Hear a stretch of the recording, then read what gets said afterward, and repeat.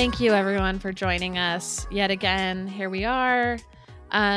It's Tuesday. Feels like Thursday and Monday at the same time to me. I don't know why I'm overcome with lethargy and why I'm completely exhausted, but that is how I feel. If I almost feel like I'm in a fugue state. Yeah.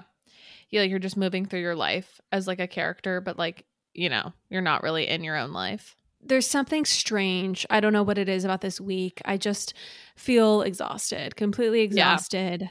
We both had a pretty packed weekend, so maybe we're just still in recovery mode. Right. We're still in recovery mode. I'm just realizing that I hate flying. And whatever, it's a privilege to fly. I get it. I know. But I just like hate flying. Like I get so plane sick. And I flew American this past weekend to Nashville. And let me tell you, okay, they come through the cabin after it's been an hour of flying, okay? They didn't even, like on other airlines, they get up right, after 20 minutes and they do drink service, okay? The minute you hit cruising altitude, you're being served. Right. And on American, it took them an hour to start snack service or whatever. And I look forward to plane snacks. I like eating on planes. I'm not someone who's grossed out by it. Maybe that's, says a lot about me, whatever. And I'm usually ravenous by the time I'm on a flight, especially like a morning flight. So anyways, I'm ravenous. And yet again, I was given a measly bag of pretzels and just expected to feel satisfied. And so I know in the past I've asked for multiple bags of snacks, but I just didn't have it in me to lose all my pride and shame before 11 a.m.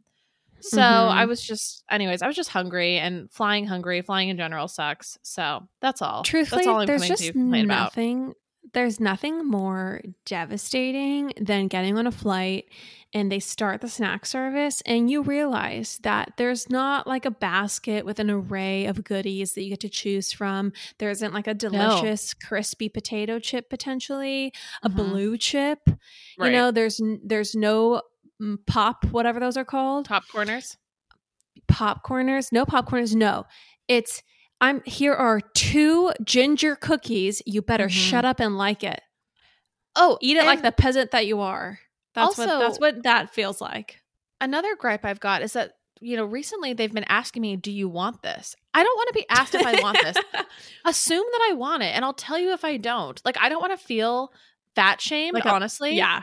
When 100%. I say, yes, I would like the pretzels. And half the time I feel like my seatmate doesn't get them. And then I just shame spiral for the whole rest of the flight.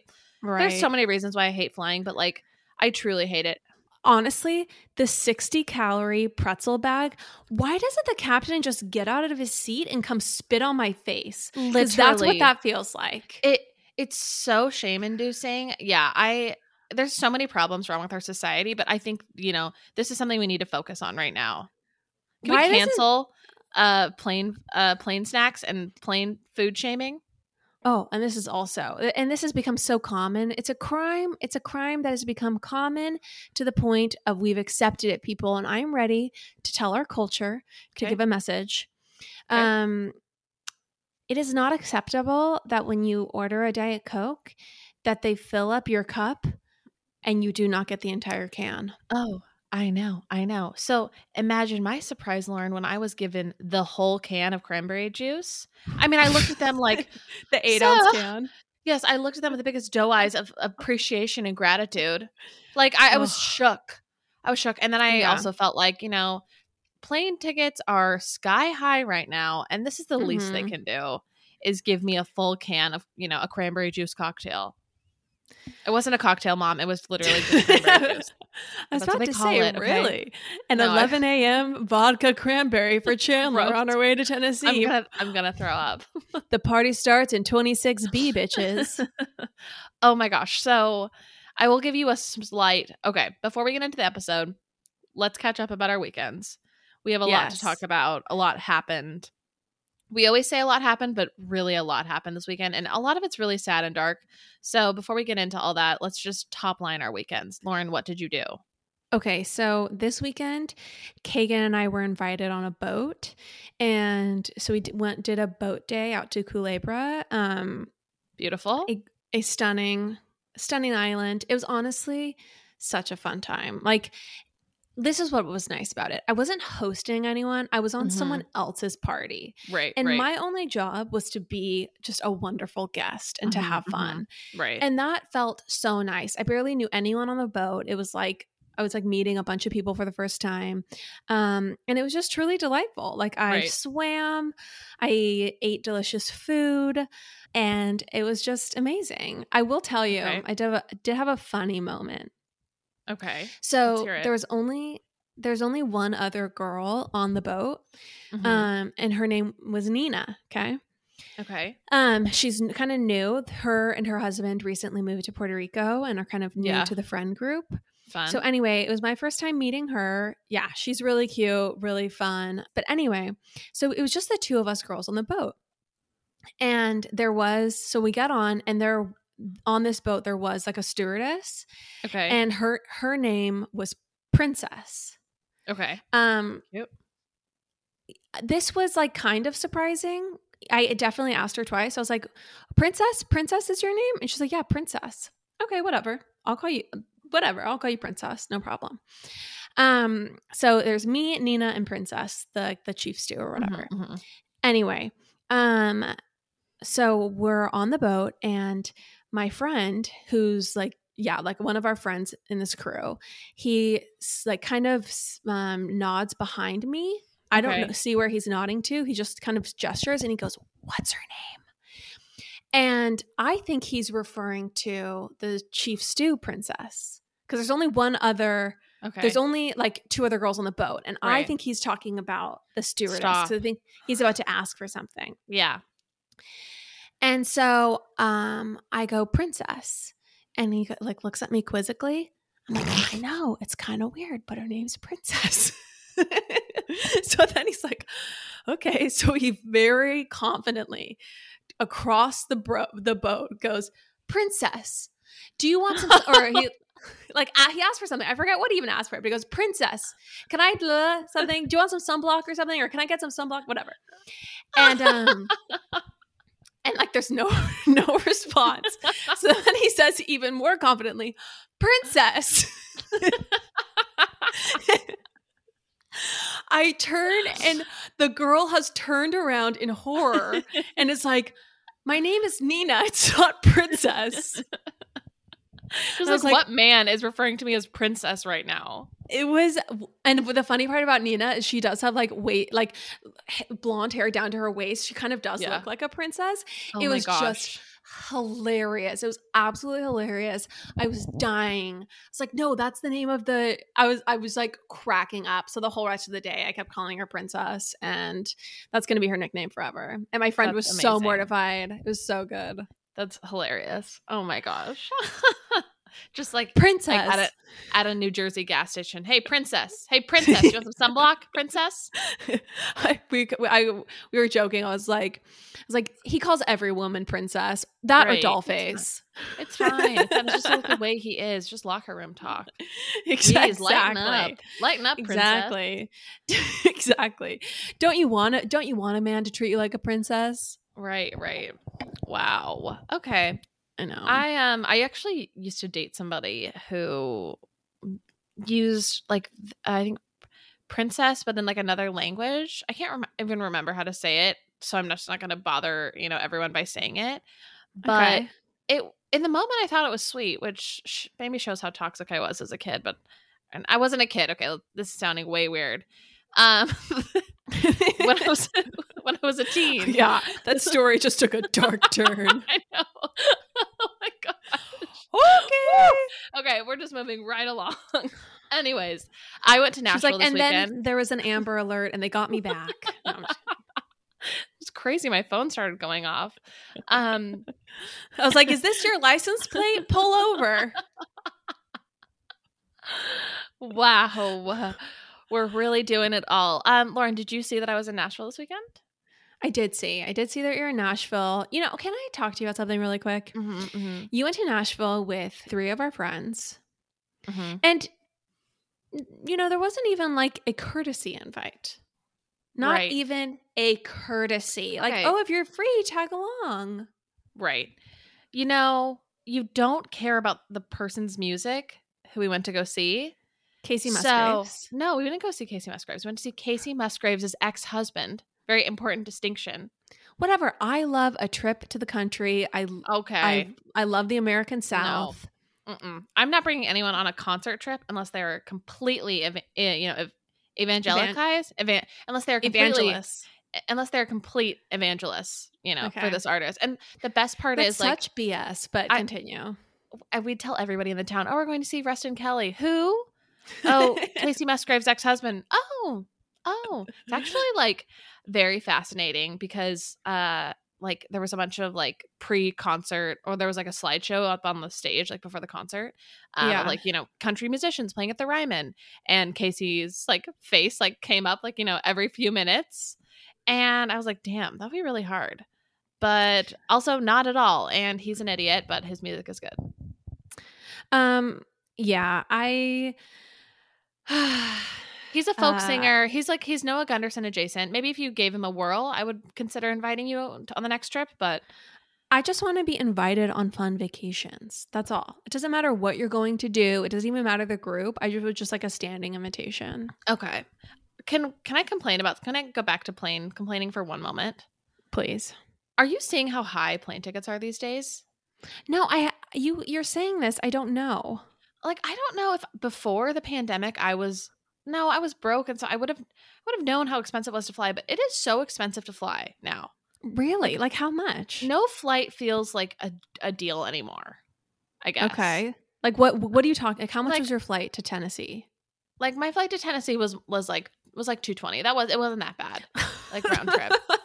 Maybe I can't believe I wasn't transported from New York to Tennessee, 700 miles, whatever it was, and for $30 and all the snacks I want. No, exactly. I think maybe it's just that I moved to New York and I'm realizing how expensive it is to get back across the country, and I'm used to like here's Where'd a cool you move? 100 New York City. I used to live in LA. Then before that, I was in San Francisco, and now I'm in New York City. But like, it's just like looking at tickets home for Christmas. I don't know if I'm coming home for Christmas, everybody. I might just be, eating my orange at home, like Christmas orange in my studio apartment, because it is not cheap. How much? What's not cheap? Like $600. Spit out some numbers. Like $500 to $600 for. Okay. Let me just help you here. I'm going to help you out. I like how I accost you into saying the numbers, and then I interrupt you with my own speech. Mm-hmm. Okay. It's not flights are expensive. It's flying around the holidays is super expensive. I know. I just like every year it gets me. Every year, which is why what? It's really worth it to see family this much. I don't know. Okay, imagine living in Puerto Rico where everywhere is a minimum 10-hour journey. Okay. And like 10 hours. It's 10 hours. Sorry. Nashville is not that far from Puerto Rico. I would have made it work. And yeah, I'm very passionate about airline deals. I will say, can you find me a deal? Yeah, I probably can.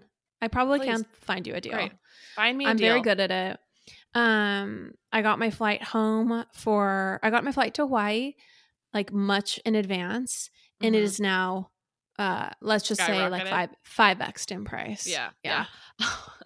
Sorry, one more little aside. This morning I called Delta because I'm trying to figure out like my Hawaii, flight, and I've now figured it out, but I decided to call Delta to see what they could help me with. And I kid you not, Lauren, I called Delta at 8:40 this morning. Someone picked up immediately. What? It was so jarring. I didn't even complete the phone call or like follow through with my transaction because I thought I was being scammed.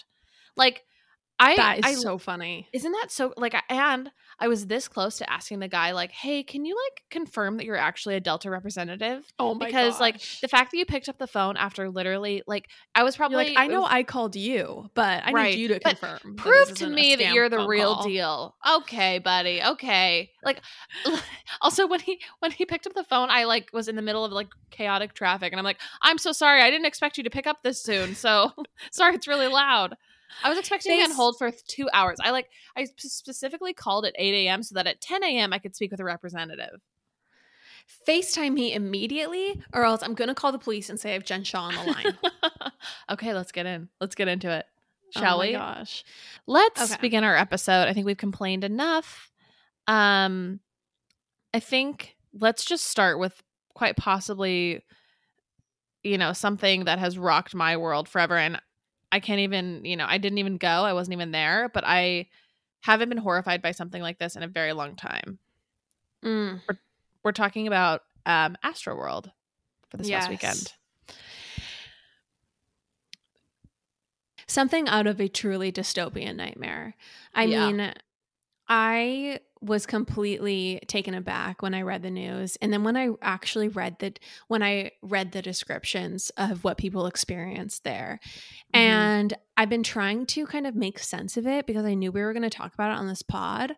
Yeah. I don't know if I'm here with a ready conclusion for everyone, but I'm ready to talk through it with you. Yeah. I think like the entire world is still processing this and understanding like the situation. I don't know that anything like this has ever happened before, like this type of mass casualty, like where it wasn't like it's so dark to even like, theorize or whatever, but like people usually don't, there's usually not deaths at festivals like that aren't due to like drug use or to a shooter or some other terrible thing. Like this was just a truly horrific and to some degree completely preventable. Yeah, being surrounded by so many people is the reason why I have never wanted to go to a festival. I get that they're really fun, people love them, but being surrounded by so many human beings, it just seems like a recipe for some sort of chaos. Chaos that you can't get out of.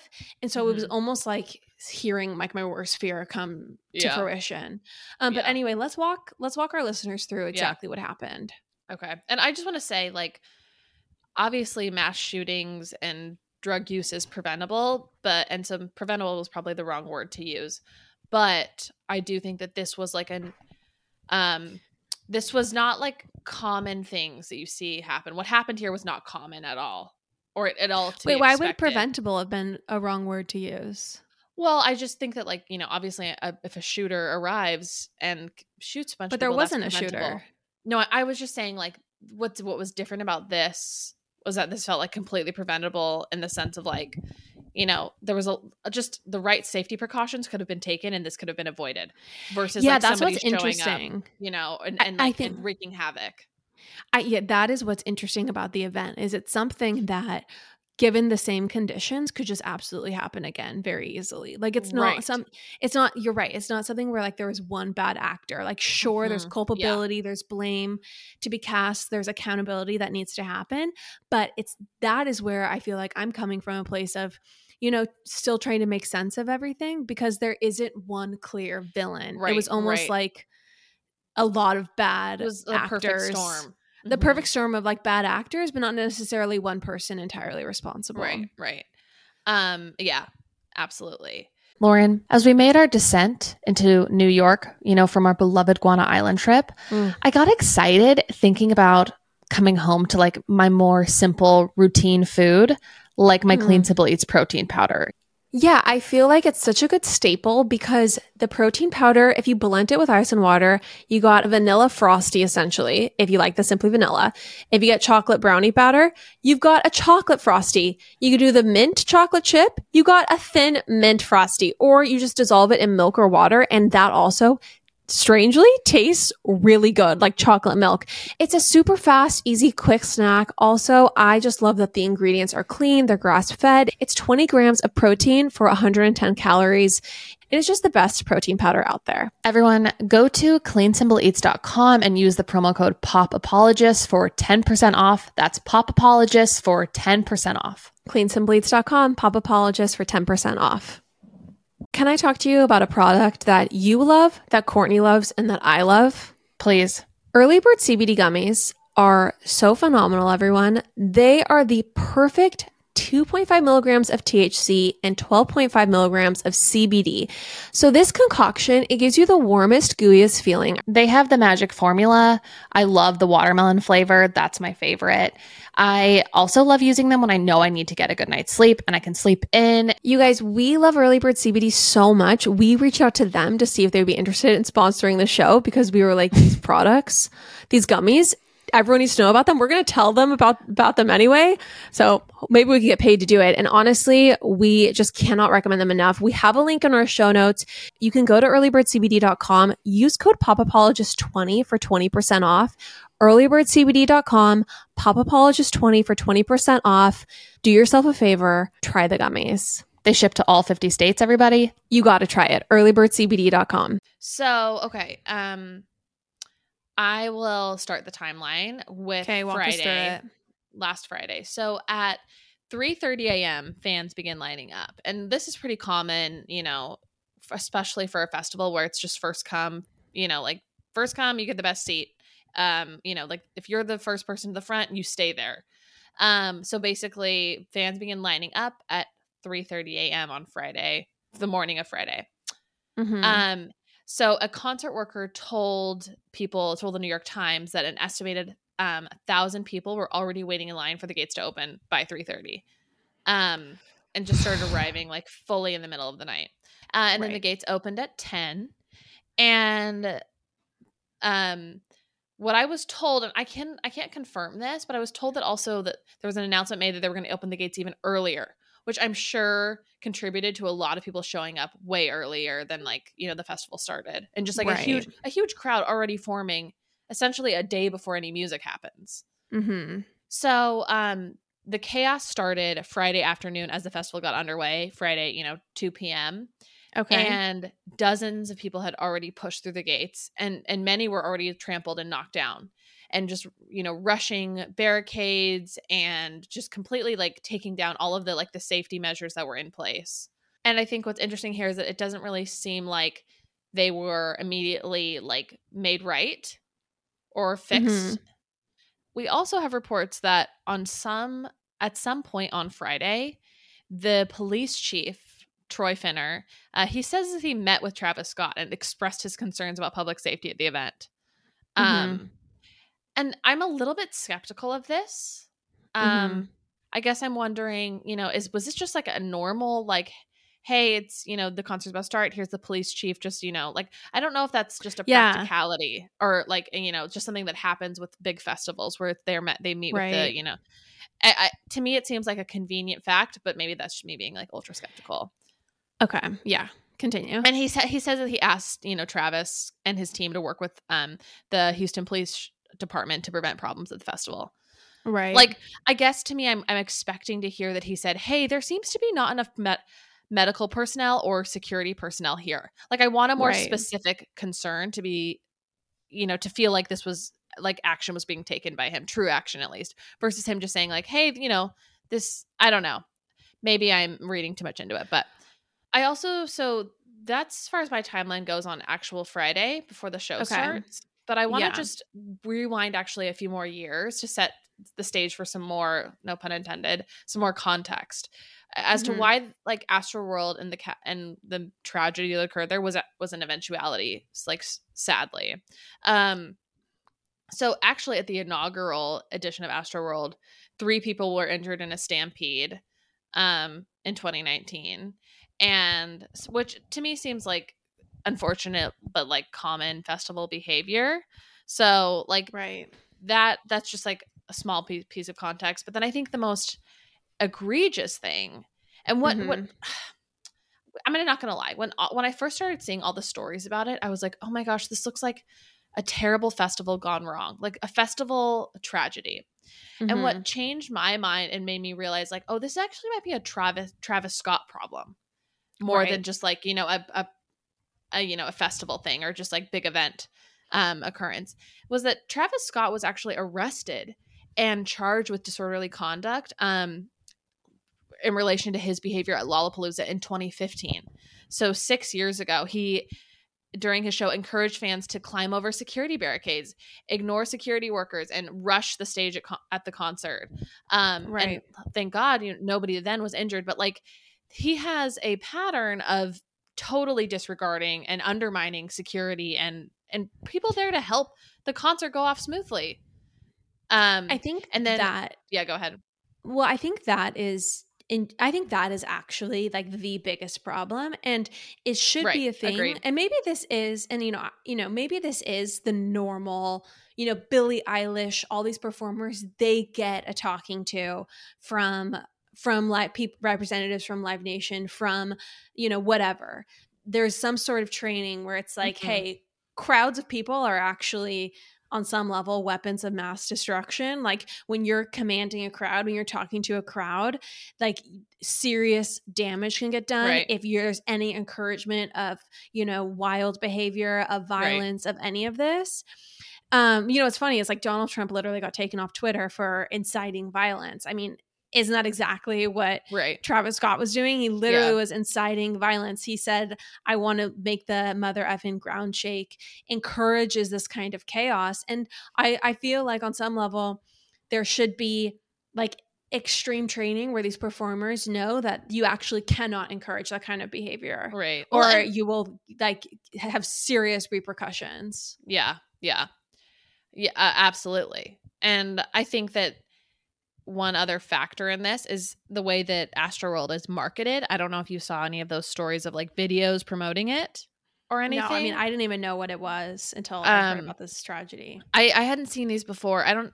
A side note, I've never really cared for Travis Scott's music. And I hadn't seen any of these promotional videos promoting Astroworld, but basically like the footage is like, it's this very, UGC-esque, or, just like very like handheld camera, like user videos basically of people just rushing stages and crowds really? running. Yeah. Like, and it's like set to like cool music, and it just feels very like chaotic, fun festival. Like, you don't look at that and think, oh, that's so scary. But it is literally like people running and crowds climbing over barricades and hopping over fences. And it's like this very rushing, I don't know. It's just like a lot of rushing, just chaos, and chaos. Like teens and crowds of teens and chaos is how you could describe it. Which, like in a skate video, looks kind of cool. Yeah, it's just like. But then you realize like, oh, this is like what the festival was supposed to look like to some degree. Right.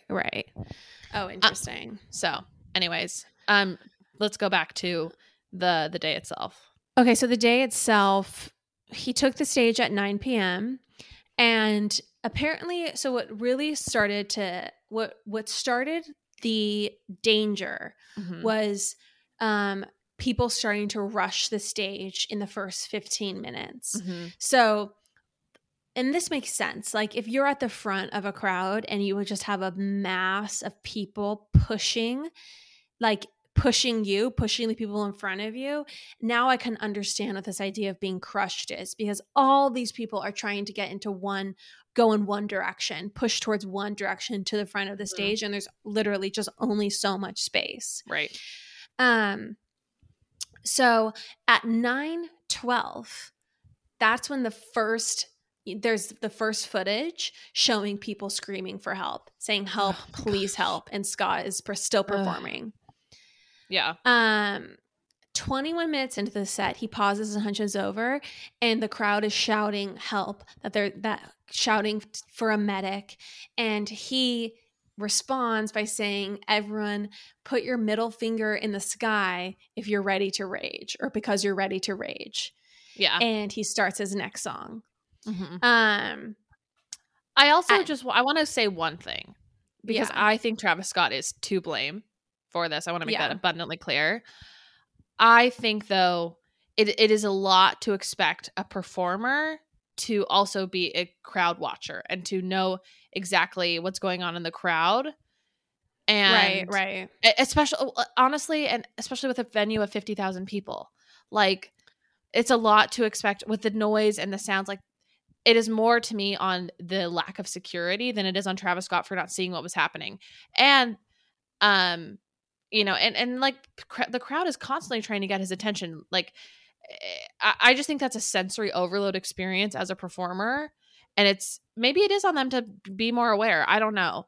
But I just think that you can't place all the blame for that experience on him for not noticing, because you can't even say that he could hear people screaming help. I don't know. Maybe he could. I'm not sure. Right. And that's the thing. No one can really say what he knew and when he knew it. Right. And I think that maybe it's just being naive, but I highly, highly doubt he actually heard people screaming for help and he saw what was happening and he continued the show. I just don't. Yeah. It's very hard for me to believe a human being would do that. I also feel like I've read reports where there was a point that he did point security to a situation. He did. Yeah.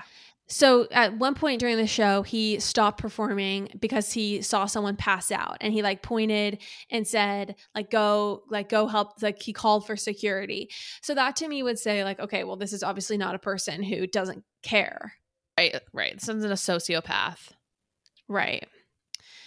Yeah. So anyway, it was one of the most jarring thing to read about, I think, was like the firsthand accounts of being in the crowd, because they talk about like basically I don't know how you couldn't be able to breathe outside, but they felt like they couldn't breathe in the mass of people. They were being crushed.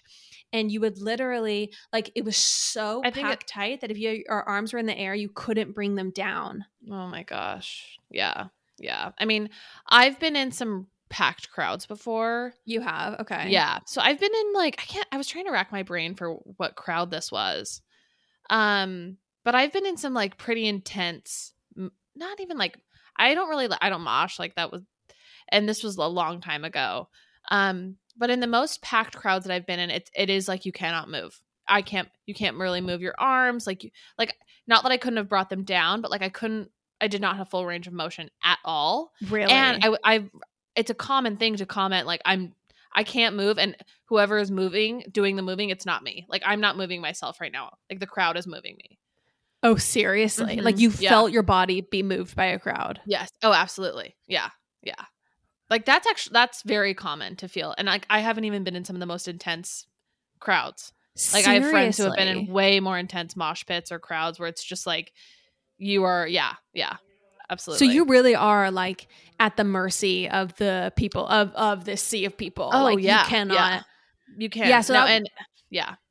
Well, that was like what I was so hard for me to really wrap my mind around, because I'd never been in a crowd like that. Mm-hmm. Like I don't go somewhere unless I have a seat. I've always been geriatric in that way.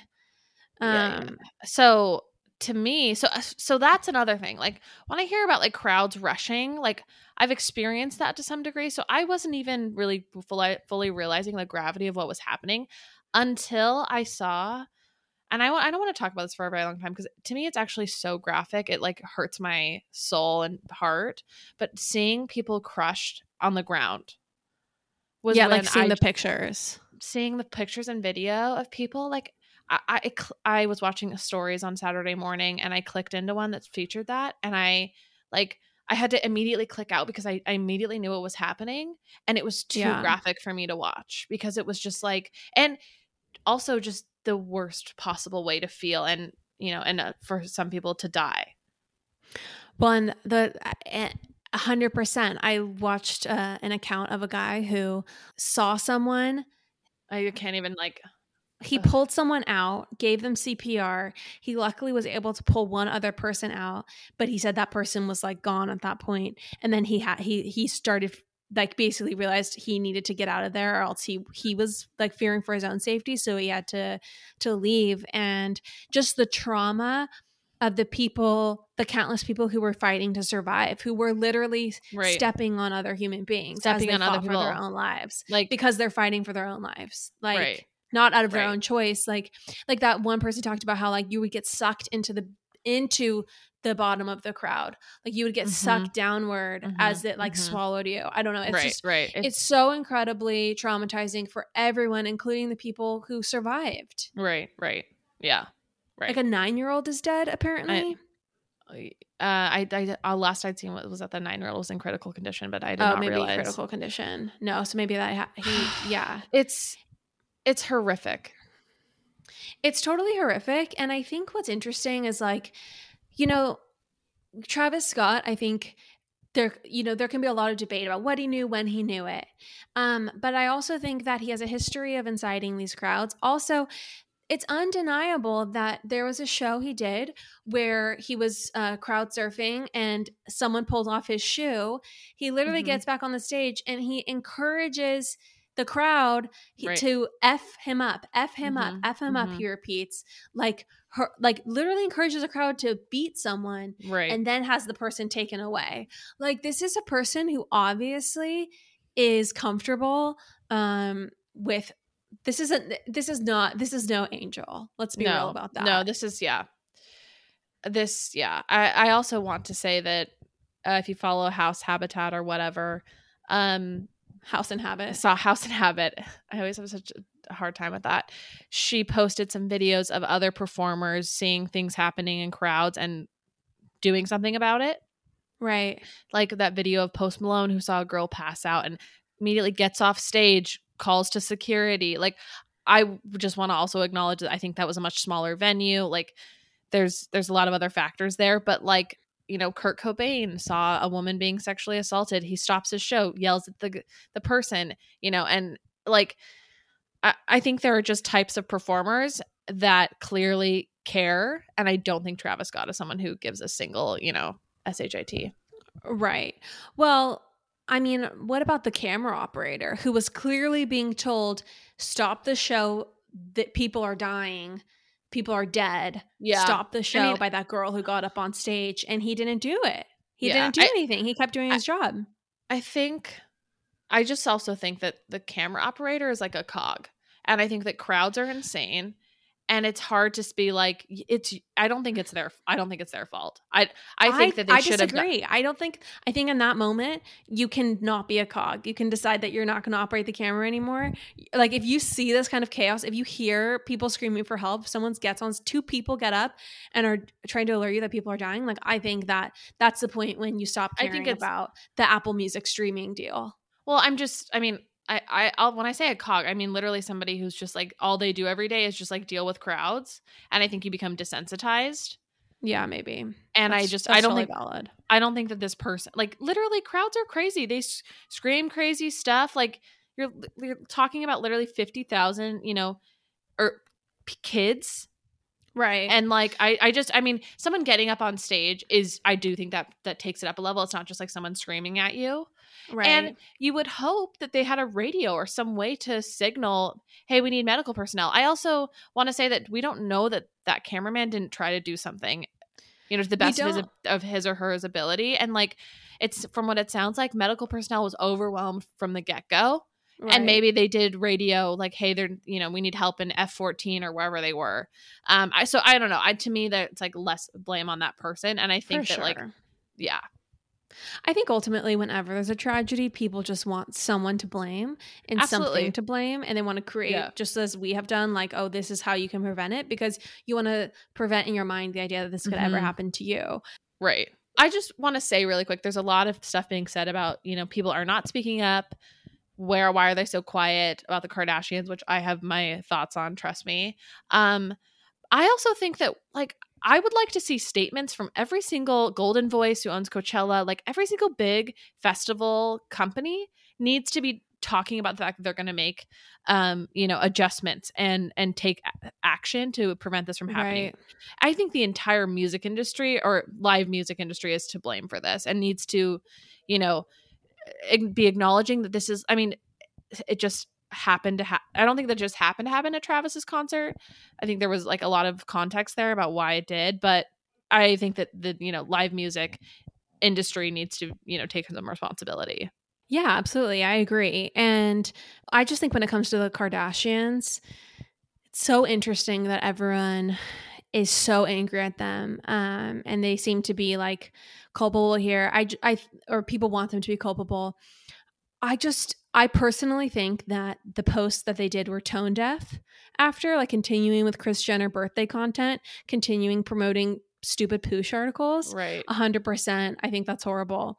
I also think that, you know, when Kylie posted that story, we can't know for sure that she didn't think the ambulance had picked up one person who'd passed out. We don't know what she knew in that moment.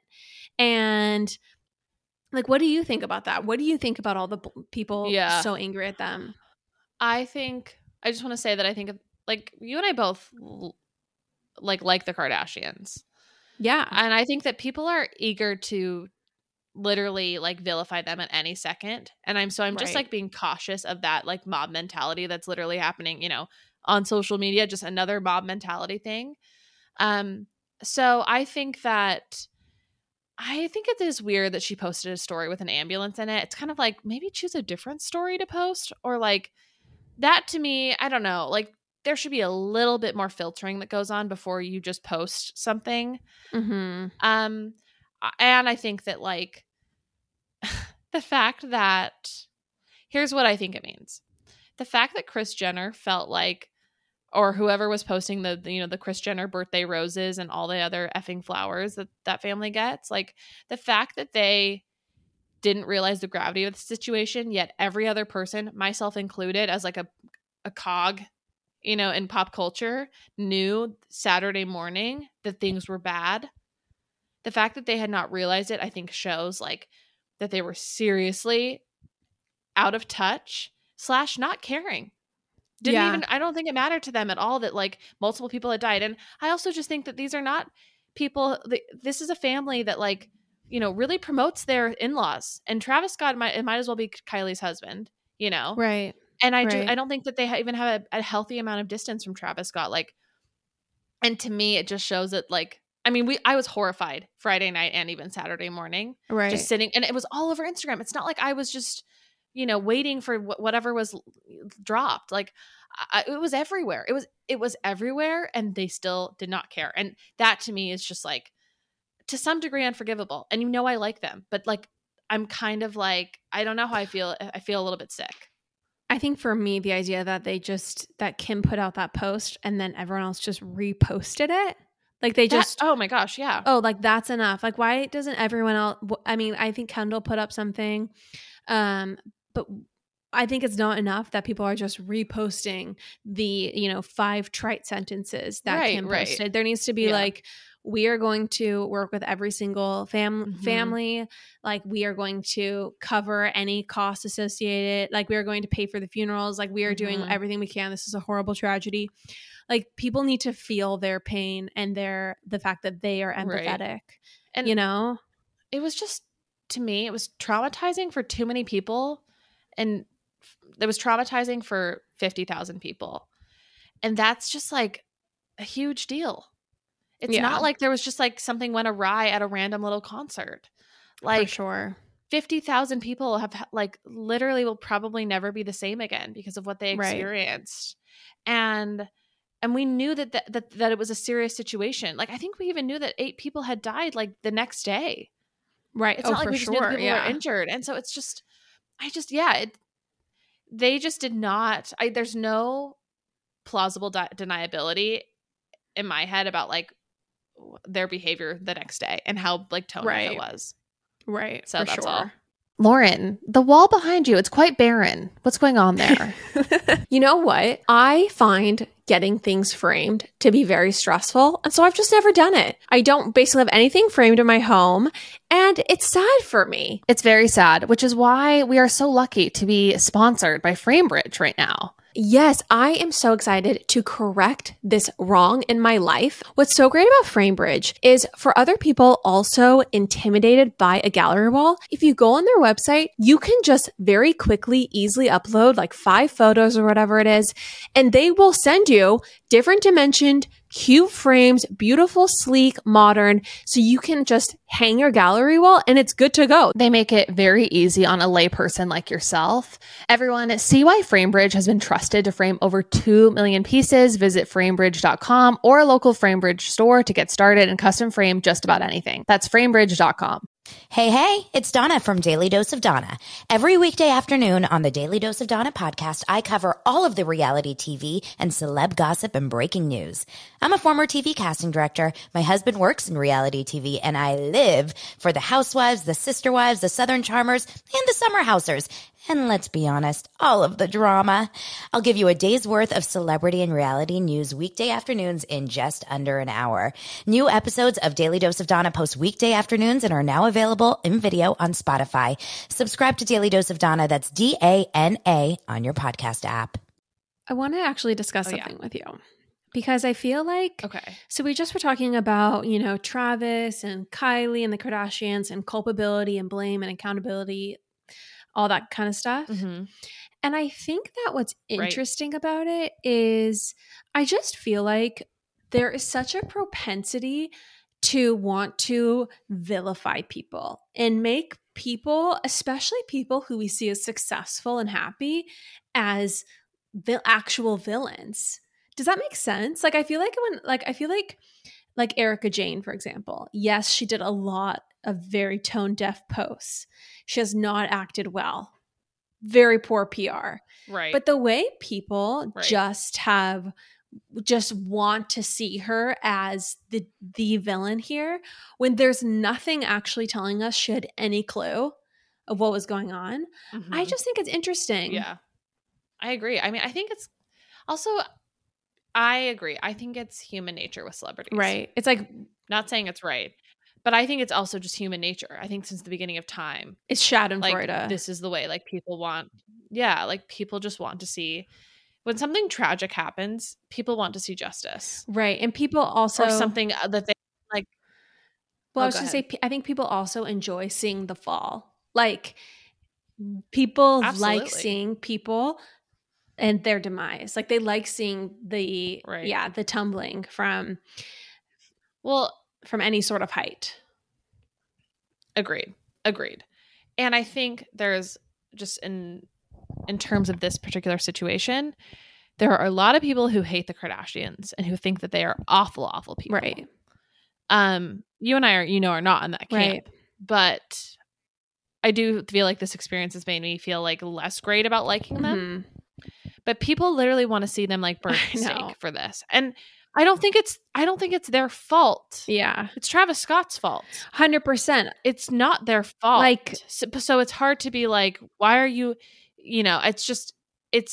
they need to not be tone deaf. And I think they were tone deaf, but it's not their fault. Right. Also. Right. Do you want to talk Jen Shah at all? Do you want to talk Beverly Hills Reunion? Let's talk about Beverly Hills Reunion, because it sounds to me like you've had a little bit of a shift with Erica. Yeah. I think that I was convinced after this last reunion that she did not know anything about what was going on.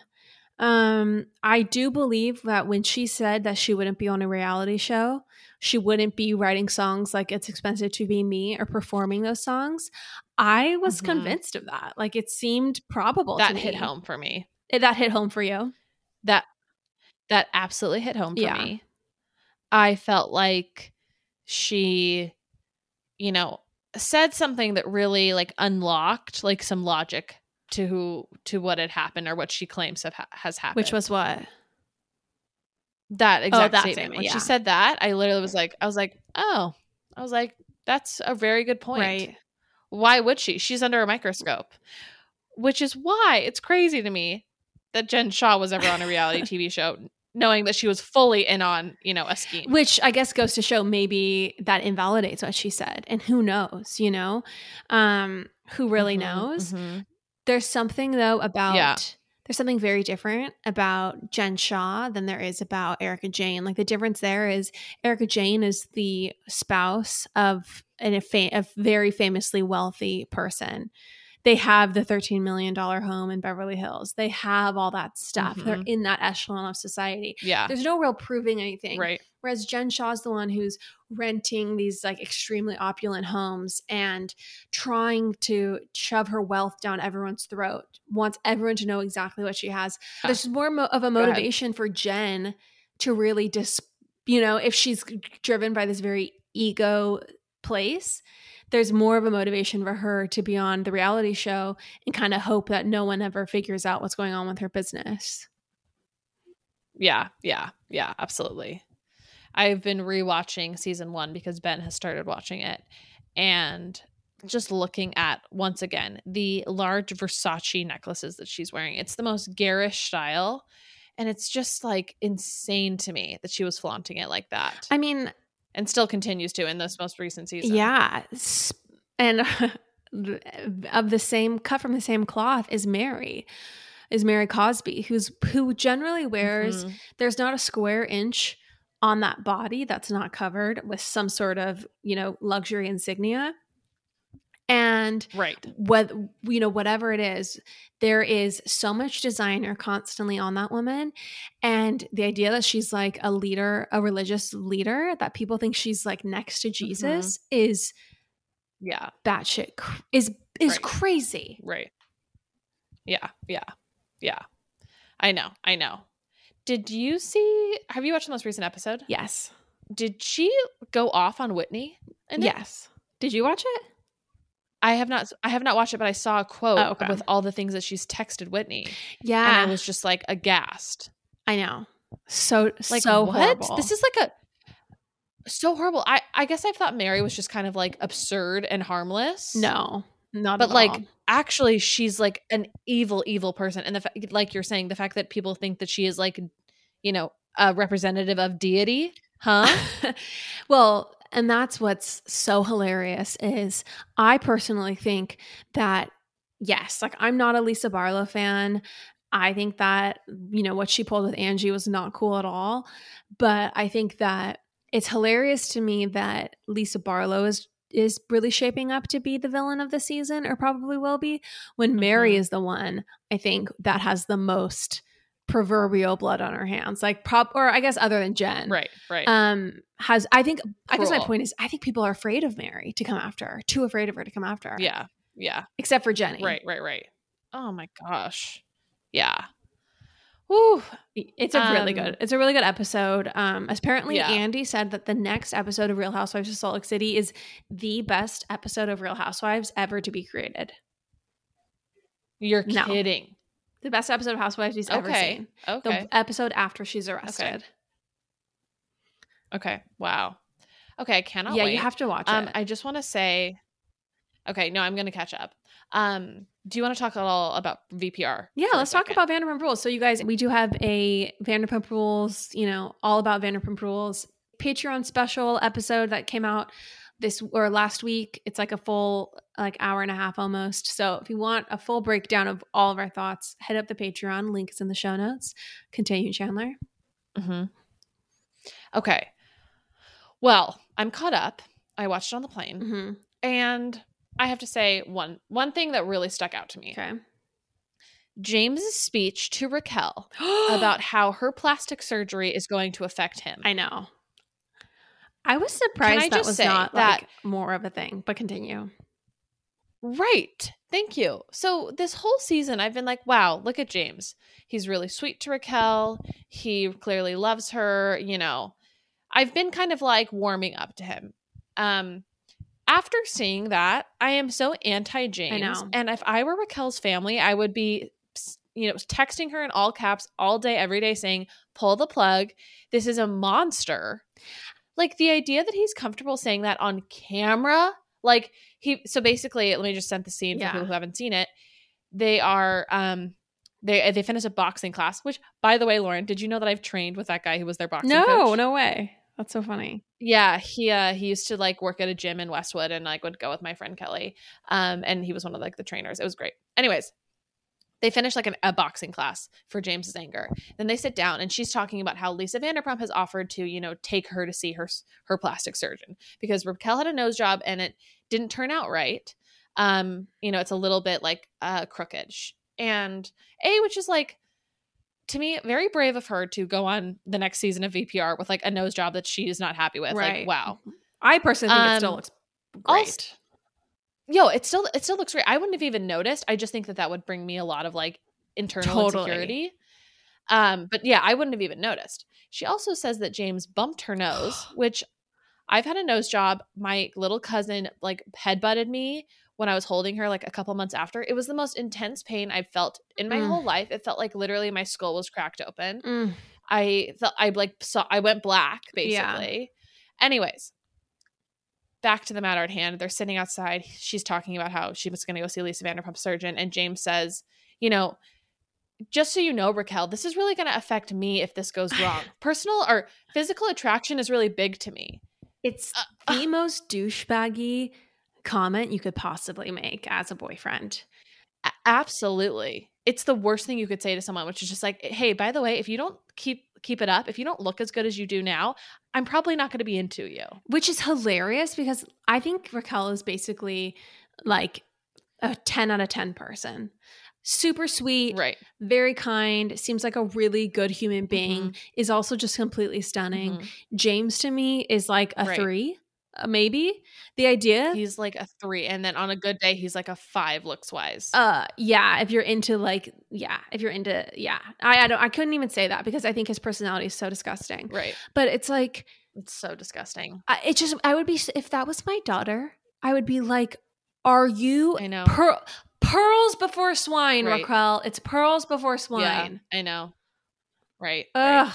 I know. Meaning she's the pearl. And I just had to talk to you about that because, right. Absolute swine.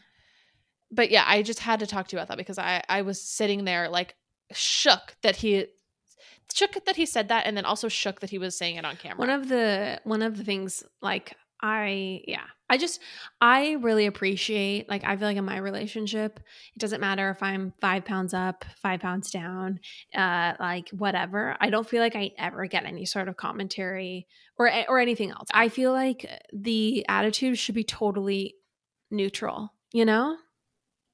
Right. Neutral positive. Always. Neutral positive always. And not nitpicky. And the idea that James feels like he's entitled to. It was like, right. Like, he should be saying, the lecturing of her. You are stunning. You're stunning now. I'm sure whatever happens, you will look beautiful. Like, or, you know, it's going to be great. And I don't think you need to stress about this. It's going to be just fine. Yeah. Yeah. Or saying, I don't even notice what you're talking about. Like, you know, I think you're like, yeah, exactly. All the things you're saying. And I'm like, you know what? Can the woke mobs go after James? Because he deserves to be vilified. I know. That's all. I know. Cancel James Kennedy. Cancel Travis Scott. Cancel James Kennedy. Ugh, please. I mean. Anyways, please. Yeah. James is probably one of the worst reality TV show people that we've seen. He's just so incredibly, hands down. He's sober and still such a problem. Yeah. Yeah. I know. Still saying awful. Also, let's just take stock of all the terrible, you know, fat phobic things he said this season about Max. Like, this is a truly despicable human being, everybody. The idea that my partner got angry and started speaking negatively to someone about their appearance, I couldn't even fathom it. Like, right. Like, I'm sorry, but if anyone I was friends with did that, I would just be so incredibly horrified. And yeah. Oh, it's a special kind of disgustingness. Well, anyway. Right. It's been a little bit of a bleak episode. Sorry, y'all. But this is just, you know, real talk. Yeah. Jen, what are we talking about on the Patreon this week? Lauren, what are we talking about on the Patreon this week? We're not sure, you guys. We will have a Patreon episode. We're not sure. Jen, we'll talk about Jen Shaw's call, maybe. Yes, because that's interesting. The last scene is really, really good, obviously. So we need to talk about it once you've watched it. But we will be getting into more on the Patreon. A new episode dropping this Friday. The link to sign up is in the show notes. Oh, I have one thing that's going to take 30 seconds that I wanted to say. But I don't know if you want me to say it. I found some tips for staying safe in big crowds if you want me to talk about them. But you might have to, I don't know if it's going to be annoying for you to like put it in here. What are they funny or interesting? No, they're just like helpful. Okay, let's read. Let's go for it. Let's give people some tips. Okay, I'll just say that I'll just give a top line it. If you're ever in a crowd that is, you know, uncontrollable, what they say to do is to actually move with the crowd. Don't try to fight it, and to move with it. Don't try to like, you know, like resist it. And then also they say to like adopt a boxer stance to like, and to keep your arms up to kind of like up above your face to give yourself a little bit of room. Anyways, I thought that was helpful. And then if you do fall down, go into the fetal position. Are you serious? Go into the... Sorry. That's what it says. Yes, to protect your head. Okay. Anyways, oh my gosh. Look, I gotta go now. So. Yeah. I don't think... Okay. Yeah, I think if you're in that position... Don't leave it screwed. Okay. Yeah. Okay. All right. Okay. All right. Thanks for listening, everybody. The idea that someone's like, wait, I listened to this one episode of Popapologists. I got to get in the boxer I was stance. just trying to be helpful. No, last time I'm ever helpful. Okay, goodbye. Love you.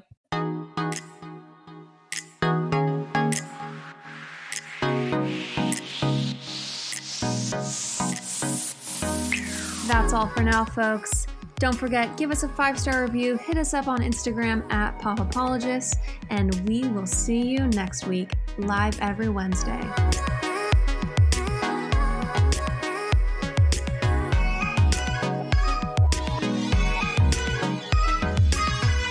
Do you ever worry about running out of interesting things to say to friends when you actually get to see them? Then we've got the perfect podcast for you. I'm Eve Yohalem, and each week on Book Dreams, my co-host Julie Sternberg and I use books to explore fascinating questions, like what happened when a Harvard professor staked her reputation on an alleged Gospel of Jesus' wife that turned out to be fake? And how did debut author Tom Lynn save the American Western by blowing it to bits? Are pigeons rats with wings or wonder birds? And what's the who, what, when, where, how, and especially why of books bound in human skin? Recent and upcoming Book Dreams highlights include conversations with Booker Prize-winning author Marlon James, Pulitzer Prize-winning journalist Catherine Schultz, and Merlin scholar Dr. Laura Campbell. You can listen to Book Dreams wherever you get your podcasts. Hey, it's Donna from Daily Dose of Donna. Every weekday afternoon on the Daily Dose of Donna podcast, I cover all of the reality TV and celeb gossip and breaking news. I'm a former TV casting director. My husband works in reality TV, and I live for the Housewives, the Sister Wives, the Southern Charmers, and the Summer Housers. And let's be honest, all of the drama. I'll give you a day's worth of celebrity and reality news weekday afternoons in just under an hour. New episodes of Daily Dose of Donna post weekday afternoons and are now available in video on Spotify. Subscribe to Daily Dose of Donna, that's DANA, on your podcast app.